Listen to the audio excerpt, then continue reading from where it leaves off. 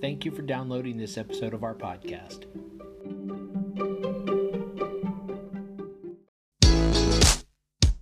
Hi, and welcome to the podcast for Solomon Staircase Masonic Lodge number 357, where we talk about all things related with Freemasonry, including Hermetic teachings, philosophy, reason, spirituality, and much more. We're located in Buena Park, Southern California. Tune in as we continue to update our podcast with informative talks and articles for Masons worldwide and those who would like to inquire within.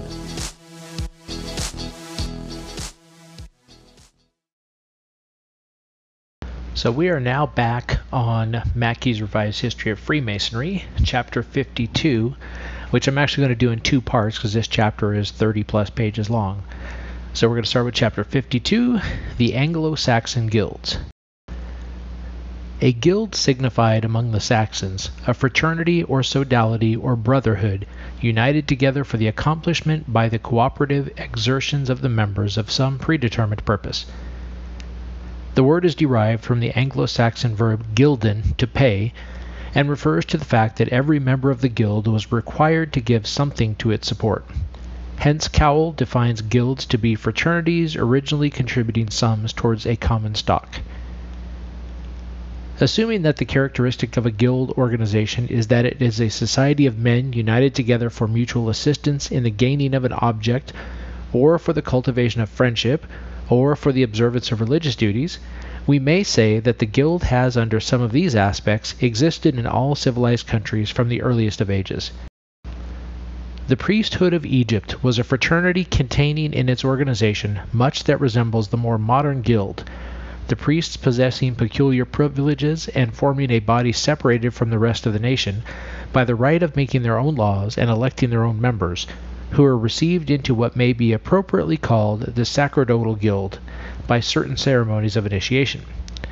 The trades and handicrafts were divided into their various professions. Thus the artificers and the boatmen of the Nile were each a separate class, and as the practice of a trade was made hereditary, being handed down from father to son, and was restricted to certain families, we may well suppose that each of these classes made up a guild. We may remark in passing that while the handicraftsmen and traders were generally held by the higher orders among the Egyptians in low repute, the art of building seems to have occupied an honored place in the national estimation. While we find no record on the funeral monuments of any of the other working classes, the names of architects alone appear in the inscriptions with those of priests, warriors, judges, and chiefs of provinces, the only ranks to which the honor of a funeral record was permitted. The Eranos among the Greeks was in every minute respect the analogue or twin of the guild, not perhaps the same thing, but bearing a marked likeness to it.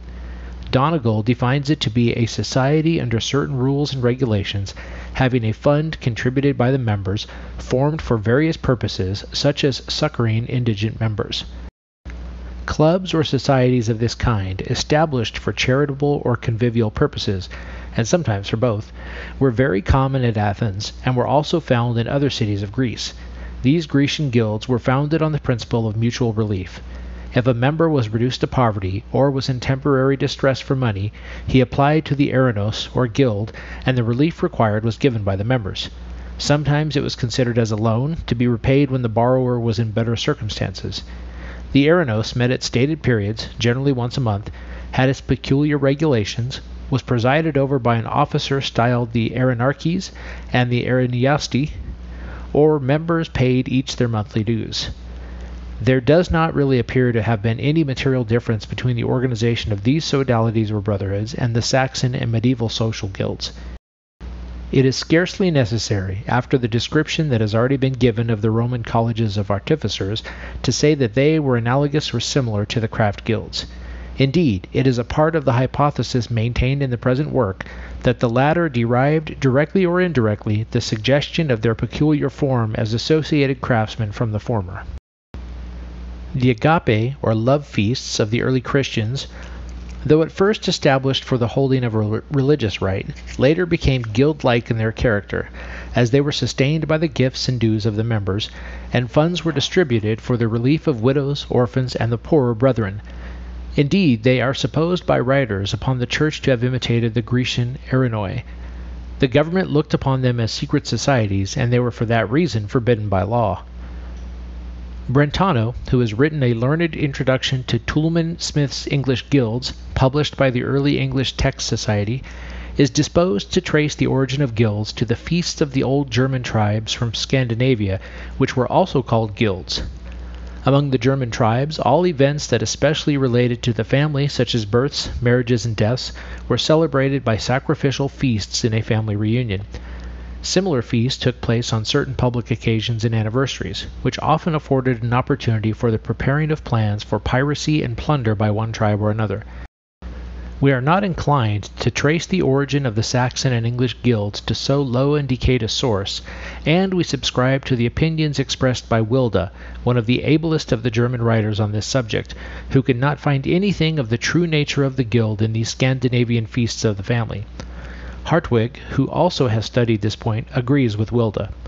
However, it is very evident that the fundamental or basic sentiment of the guild, that is, the desire to establish fraternal relations for mutual aid and protection, was not peculiar to the Saxons.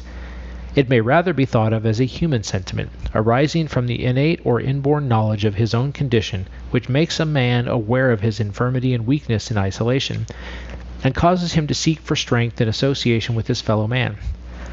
The same type, therefore, if not the exact form of the guild, has appeared in almost all civilized nations, even at the remotest periods of their history. Wherever men may accustom themselves to meet on stated occasions, to celebrate some appointed anniversary or festival and to eat of a common meal, to break bread together, that by this regular communion a spirit of fraternity may be established, and every member may feel that upon the association with which he is thus united he may depend on for relief of his necessities or protection of his interests. Such an association, sodality, brotherhood, or fraternity, call it by whatever name you may like, will be in substantial nature a guild. Wilda thinks that the peculiar character of the guilds was derived from the Christian principle of love, and that they actually originated in the monastic unions, where every member shared the benefits of the whole community in good works and prayers, into the advantages on which union laymen were afterward admitted. The unsoundness of this theory is evident from the fact that the same characteristic of mutual aid existed in the pagan nations long before the advent of Christianity, and was presented in those sodalities which represent the form of the modern guild. The admission of Wilda and Hartwig that the early Saxon guilds were so tinctured or affected with the superstitious customs of the pagan sacrificial feasts, and that the Church had to labor with vigor and for a long time to destroy them, tends to prove that we must look beyond the monasteries for the true origin of the guild. We are inclined, therefore, to credit them to that spirit of associated labor and union of refreshment which had existed in the Roman colleges of artificers, where, as has been shown, there existed that organized union of interest which continued to be displayed in the guilds. Of course, we need not aver that the guilds were the legitimate and uninterrupted successors of the Roman colleges, following along an unbroken chain of events and of closest relations. But we will say that the suggestion of the advantages to be derived from an association in work, regulated by ordinances that had been agreed on, governed by officers who might judiciously direct the exercise of skill and the employment of labor, the result of all of which was a combination of interest and the growth of a fraternal feeling, was suggested by these Roman institutions, and more especially adopted by the craft guilds, which at a later period in the Middle Ages directed all the architectural labors in every country in Europe. Many authors have traced the origin of these craft guilds to the Roman colleges. Brentano does not absolutely deny this claim, but he thinks it needs to be proved historically by its defenders. He believes it more probable that they descended from the companies into which in episcopal and royal towns, governed by bishop or king as the case may be, the bond handicraftsmen of the same trade were ranged under the superintendence of an official, or that they took their origin from a common subjection to police control or from common obligations to pay certain taxes or imposts. We find in Germany that these communities existed under the control of bishops. Arnold, in his Constitutional History of the German Free Cities, describes one at Worms in the 11th century. To the manor of the bishop were attached, among other dependents, a class of villains or bondsmen called dagoardi. These were divided into colony, or workmen on the country manor, and operari, or handicraftsmen, who were ranged according to their trades into several unions or societies. From these persons the continental guilds of the Middle Ages are supposed in error to have been derived. Still, when their bondage ceased, these societies may have developed themselves into free guilds. But the free guilds existed before, and the bond unions enforced by authority of bishops must have been organized simply for the convenience of the employer. There could not have been in any of them any peculiar characteristics of the free and independent guild. But even if this speculative notion of Brentano, that the guilds were derived from the enforced association of the episcopal and royal bond handicraftsmen, were admitted to be correct, it would be only lengthening the chain connecting them with the Roman colleges by the insertion of another link. We should have in that case to look at these Roman sodalities for the idea of union and concerted action, which in either of those instances must have influenced the combination of handicraftsmen. However, Brentano at once gives up the views which he had just advanced. He admits that they deserve no further consideration because Wilda has shown that the craft guilds did not spring from subjection, but arose from the freedom of the handicraft class. Now it is precisely at this point that the craft guilds most resemble the Roman colleges. Founded originally in the earliest days of Rome for the express purpose of giving to the working classes a separate and independent place in the public polity and powers, they preserved this independence to the latest times and fostered the spirit of freedom which sprang naturally from it. Their spirit of freedom and independence indeed often borrowed upon excess. Thus they were watched and feared in the latter days of the Republic and during the Empire, because their love of freedom sometimes led them to start conspiracies against the government, which they supposed had the design of upsetting or lessening their rights. To protect these privileges and to preserve this freedom, they instituted the office of patrons, men of distinction and influence, not of their trade, but selected from the order of patricians, the aristocrats, who were to be the preservers of their franchises or charters. There is abundant historical evidence that the system of guilds was well known to the Anglo-Saxons. Toulmin Smith, to whom we are indebted for the collection of guild charters of a later date, says that English guilds, as a system of widespread practical institutions, are older than any kings of England. They are told of in the books that contain the oldest relics of English laws. The old laws of King Alfred, of King Ina, of King Athelstan, of King Henry I reproduce still older laws in which the universal existence of guilds is treated as a well-known fact, and in which it is taken to be a matter of course that everyone belonged to some guild. As population increased, guilds multiplied, and thus, while the beginnings of the older guilds are lost in the dimness of time and remain quite unknown, the beginnings of the later ones took place in methods and with accompanying forms that have been recorded. But it is not upon those laws alone that we have to depend for proof of the antiquity of the Saxon guilds. The records of a few of the old guilds still remain and show that the idea of association for mutual assistance, which is the very spirit of the guild organization, was common at least 12 centuries ago among our Saxon ancestors.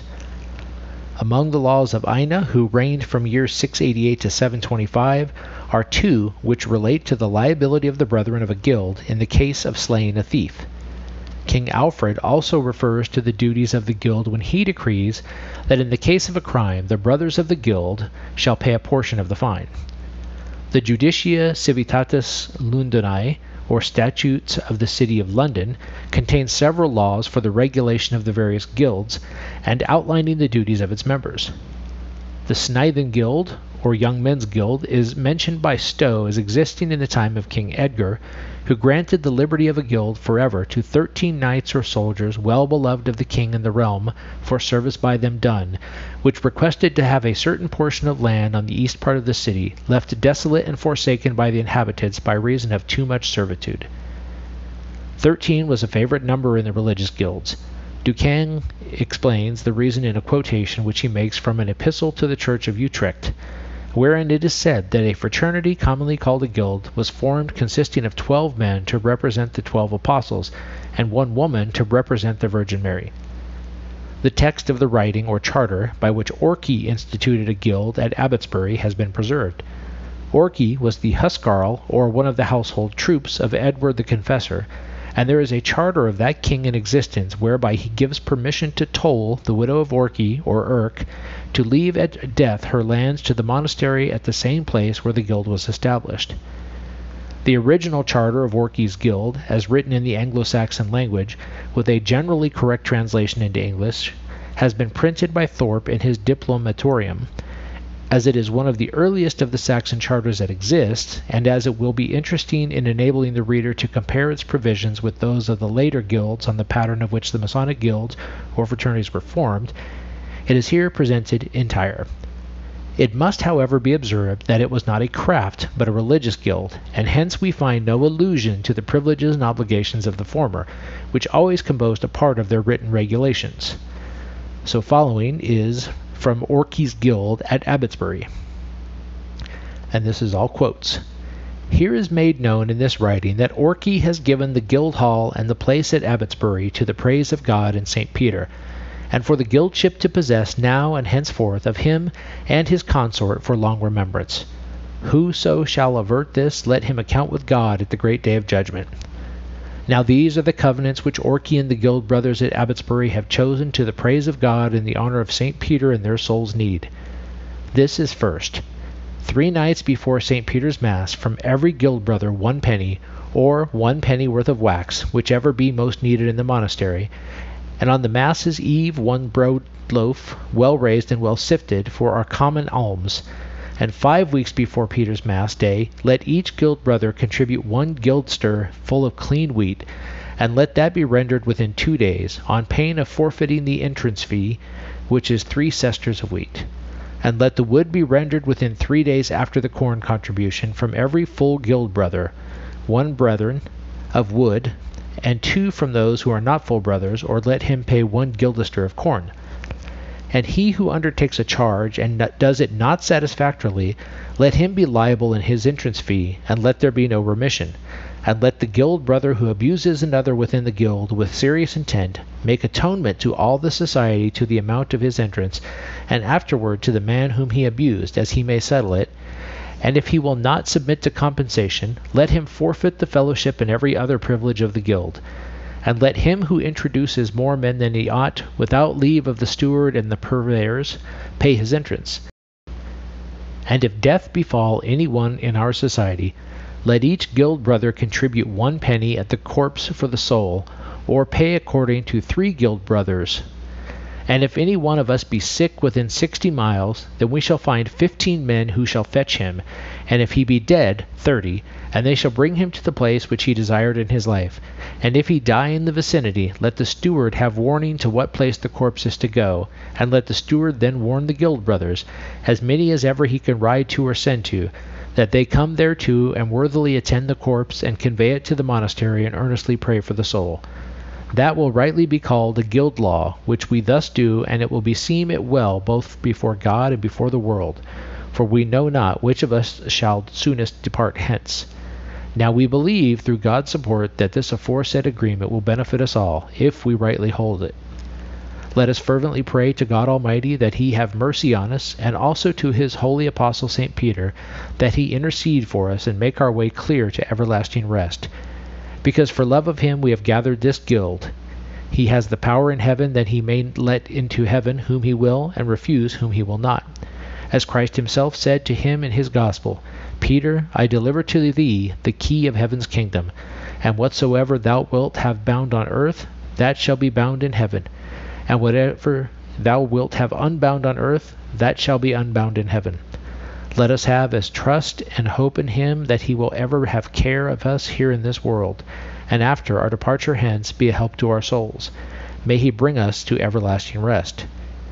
These covenants, which in later guild charters are called ordinances, and by the Mason Guild's constitutions, were very clearly defined the objects of the association. These were not connected with the pursuit of any handicraft, but were altogether of a religious and charitable nature. Infirm brethren were supported, the dead were to be buried, prayers were to be said for the repose of their souls, and religious services were to be performed. There was an annual meeting on the feast of St. Peter, and regulations were made for the collection of alms on that day for the benefit of the poor. Especial attention was paid to the preservation of fraternal relations of mutual kindness between the members.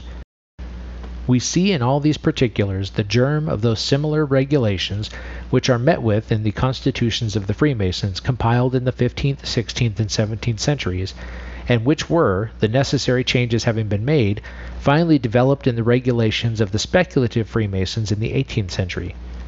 The substance of the regulations of this, as well as of two other guilds established about that same time, one at Exeter and the third at Cambridge, was the binding together in close fraternal union of man to man, which was sometimes fortified and impressed by the taking of oaths for the faithful performance of mutual help. The charter of the Thanes Guild at Cambridge has been published by both Thorpe and Kemble from a Cottonian manuscript. As it contains some points not embraced in the charter of the Orkney Guild, it is here presented, as a further means of comparison with the characters of the later craft guilds. The original is of course in Anglo-Saxon, and we have adopted the translation of Thorpe with the exception of a few changes. And so following is the charter of the Thanes Guild at Cambridge. Here in this writing is the declaration of the agreement which this society has resolved in the Thanes Guild at Cambridge. That then is first, that each should take an oath to the others on the halidom of true fidelity before God and the world, and all the society should support him who had most right. If any guild brother die, let all the guildship bring him to where he is desired, and let him who should come thereto pay a sester of honey, and let the guildship inherit of the deceased half of farm, and let each contribute 2 pence to the alms, and thereof bring what is fitting to St. Atheldrith. And if any guild brother be in need of his fellow's aid, and it be made known to the fellow nearest to the guild brother, and unless the guild brother himself be nigh, the fellow neglect it, let him pay £1. If the Lord neglect it, let him pay £1, unless he be on the Lord's need or confined to his bed. And if anyone slay a guild brother, let there be nothing for compensation but £8. But if the slayer scorns the compensation, let all the guildship avenge the guild brother, and all bear the feud. But if a guild brother do it, let all bear alike. And if any guild brother slay any man, and he be an avenger by compulsion, and compensate for his violence, and the slain be a nobleman, let each guild brother continue half a mark for his aid. If the slain be a churl, 2 auras piece. If he be Welsh, 1 aura. But if the guild brother slay any one through wantonness and with guile, let himself bear what he has wrought. And if a guild brother slay his guild brother through his own folly, let him suffer on the part of the kindred for what he has violated, and buy back his guildship with £8, or forever forfeit our society and friendship. And if a guild brother eat or drink with him who slew his guild brother, unless it be before the king or the bishop of the diocese or the alderman, let him pay £1, unless it with his 2 bench comrades he can deny that he knew him. If any guild brother abuse another, let him pay a sester of honey, unless he can clear himself with his 2 bench comrades. If a servant draw a weapon, let the lord pay £1, and let the lord get what he can, and let all the guildship aid him in getting his money. And if a servant wound another, let the lord avenge it, and all the guildship together, so that seek he whatever he may, he have not life. And if a servant sit within the storeroom, let him pay a sester of honey. And if any one have a footstool, let him do the same. And if any guild brother die out of the land or be taken sick, let his guild brethren fetch him and convey him, dead or alive, to where he may desire, under the same penalty that has been said, if he die at home and the guild brother attend not the corpse. And let the guild brother who does not attend his morning discourse pay his sester of honey. In this agreement of an early guild, we will again notice that, though the regulations are few, they all partake of that spirit of mutual kindness which has been so plainly marked a feature of the guild organizations of all ages, and of which the Masonic Lodge is but a fuller development. The principal points worthy of notice are as follows. 1. There was an oath of fidelity. 2. The sick were to be nursed and the dead buried. 3. A brother was bound to give aid to another brother if he were called upon. 4. If a member got into trouble or difficulty, the guild was to come to his assistance. 5. The injuries or wrongs of a member were to be taken as their own by the other members of the guild. 6. To associate knowingly with one who had done injury to a guild member was an offense calling for punishment. 7. The severest punishment that could be inflicted on a member was to be expelled from the body. These 7 points embrace the true spirit of the Masonic institution. They may be profitably compared with the medieval constitutions and with the regulations and obligations of the modern lodges. This comparison of the older and the newer constitutions may be more conveniently made. It will be necessary to anticipate the order of events in regard to the dates and times, and to present the reader the ordinances of 2 craft guilds, both of the 14th century. The first of these constitutions, though the date affixed to it makes it apparently 60 years later than the second, was really much older. Toulmin Smith says that the internal evidence shows that the substance of the ordinances is older than the date given, as in the beginning they are said to be ordinances made and of ancient time assigned and ordained by the founders of the guild. He supposes that they were first written in Latin, and that what we have now are the early translation of a lost original with some later additions and alterations. The document that we shall at this stage present to the reader, and which has been taken from Toulmin Smith's English Guilds, a work containing the rules governing more than 100 of the old guilds of England, and published by the Early English Text Society, is the Guild of the Smiths of Chesterfield. This guild united with that of the Holy Cross of Merchants in 1387, but, as has already been said, the date of its institution must have been much earlier. The Guild of the Smiths of Chesterfield. 1. This is the agreement of the masters and brethren of the Guild of Smiths of Chesterfield, worshipping before the greater cross in the nave of the Church of All Saints there. The headmen are an elder father, dean, steward, and 4 burgesses, by whom oversight the guild is managed. Lights are to be found and to be burnt before the cross on days named. 2. If any brother is sick and needs help, he shall have a halfpenny daily from the common fund of the guild until he has got well.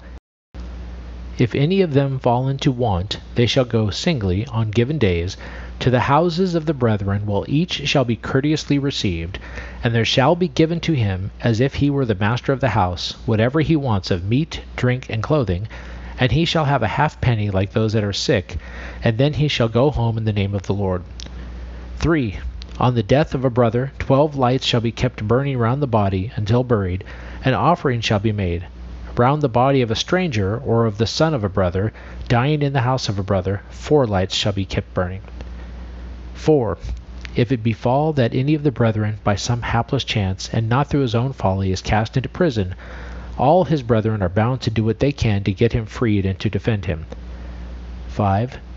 If any sick brother makes a will, having first assigned or set apart by bequest his soul to God, his body to burial, and the altar gifts to the priest, he shall then not forget to leave something to the guild according to his means. 6. Whenever anyone has borrowed any money from the guild, either to traffic with or for his own use, under promise to repay it on a given day, and he does not repay it, though 3 times warned, he shall be put under suspension, denunciation, and excommunication, all contradiction, cavil, and appeal and aside, until he shall have paid wholly for it. If he has been sick, the claim of the guild must be first satisfied. If he dies intestate, without leaving a lawful will, his goods shall be held bound to the guild to pay what is owing to it, and shall not be touched or disposed of until full payment has been made to the guild. Should it happen, which God forbid, that any brother is stubbornly and unruly, or sets himself against the brethren, or gainsays any of these ordinances, or being summoned to a feast will not come, or does not obey the elder father when he ought, nor show him due respect, or does not abide by what has been ordained by the elder father and greater part of the guild, he shall pay a pound of wax and a half a mark. Moreover, he shall be put under suspension, denunciation, and excommunication, without any contradiction, cavil, or appeal. 8. Anyone proved to be in debt or a wrongdoer shall be deemed excommunicate or outside the fold, and if he shall presume to come to the meetings of the brethren, his company shall be shunned by all, so that no brother shall dare to talk to him unless to chide him, until he has fully satisfied the elder father and the brethren, as well touching any penalty as touching the debt or wrongdoing. 9. To keep and faithfully perform these constitutions, all the brethren have bound themselves by touch of relics. Although, as its name suggests, this is a sodality or brotherhood of a body of handicraftsmen, yet there is no reference to any regulations for work. In this respect, it more resembles a social than a craft guild. This deficiency is, however, supplied in the ordinances of the Tailors' Guild at Lincoln, which is next to be given. This circumstance is one of the internal evidences that the Smiths' Guild was much older than its charter purports. The Tailors' was a craft guild, and its provisions for the regulation of labor, though few, are striking, and may be profitably compared with the more developed system adopted later by the Masonic craft guilds. The date of the institution of the Tailors' Guild is the year 1328. The paragraphs are here numbered for reference, as in the case of the former guild. The Tailors' Guild at Lincoln. 1. All the brethren and sisters shall go in procession in the feast of Corpus Christi. 2. None shall enter the guild as whole brother until he has paid his entry, a quarter of barley, which must be paid between Michaelmas and Christmas. And if it is not then paid, he shall pay the price of the best malt as sold at Lincoln Market on Midsummer Day, and each shall pay 12 pence to the ale. 3. If any one of the guild falls into poverty, which God forbid, and has not the means of support, he shall have every week 7 pence out of the goods of the guild, out of which he must discharge such payments as become due to the guild. 4. If anyone dies within the city, without leaving the means for burial, the guild shall find the means according to the rank of him who is dead. 5. If anyone wishes to make pilgrimage to the Holy Land, each brother and sister shall give him a penny, and if to St. James or to Rome a halfpenny, and they shall go with him outside the gates of the city of Lincoln, and on his return they shall meet him and go with him to his mother church. 6.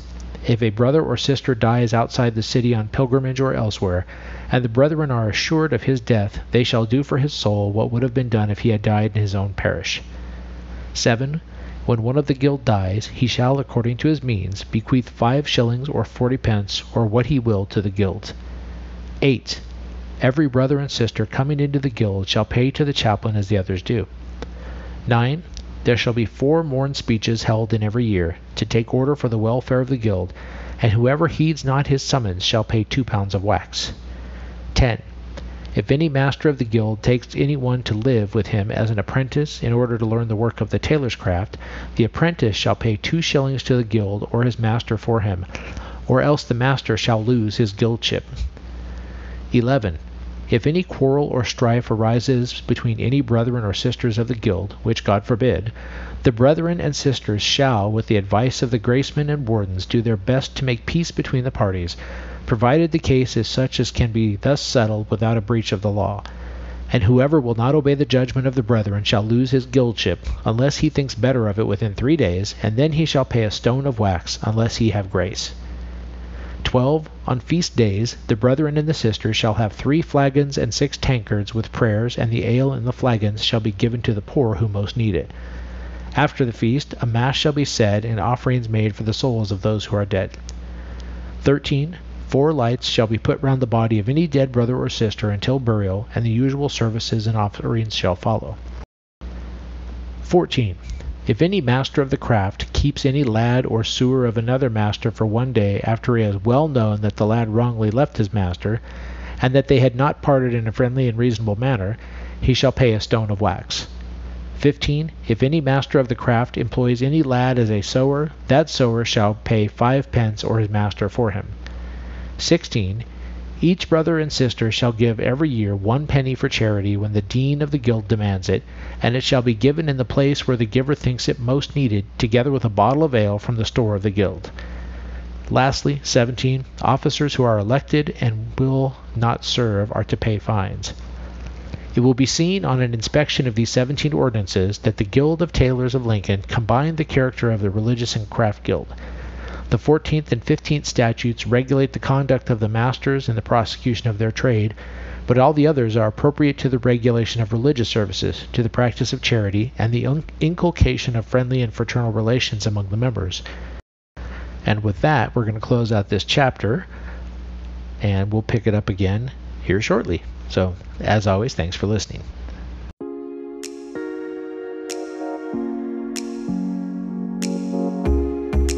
Thank you for listening. If you like what you heard, please subscribe and leave us a comment.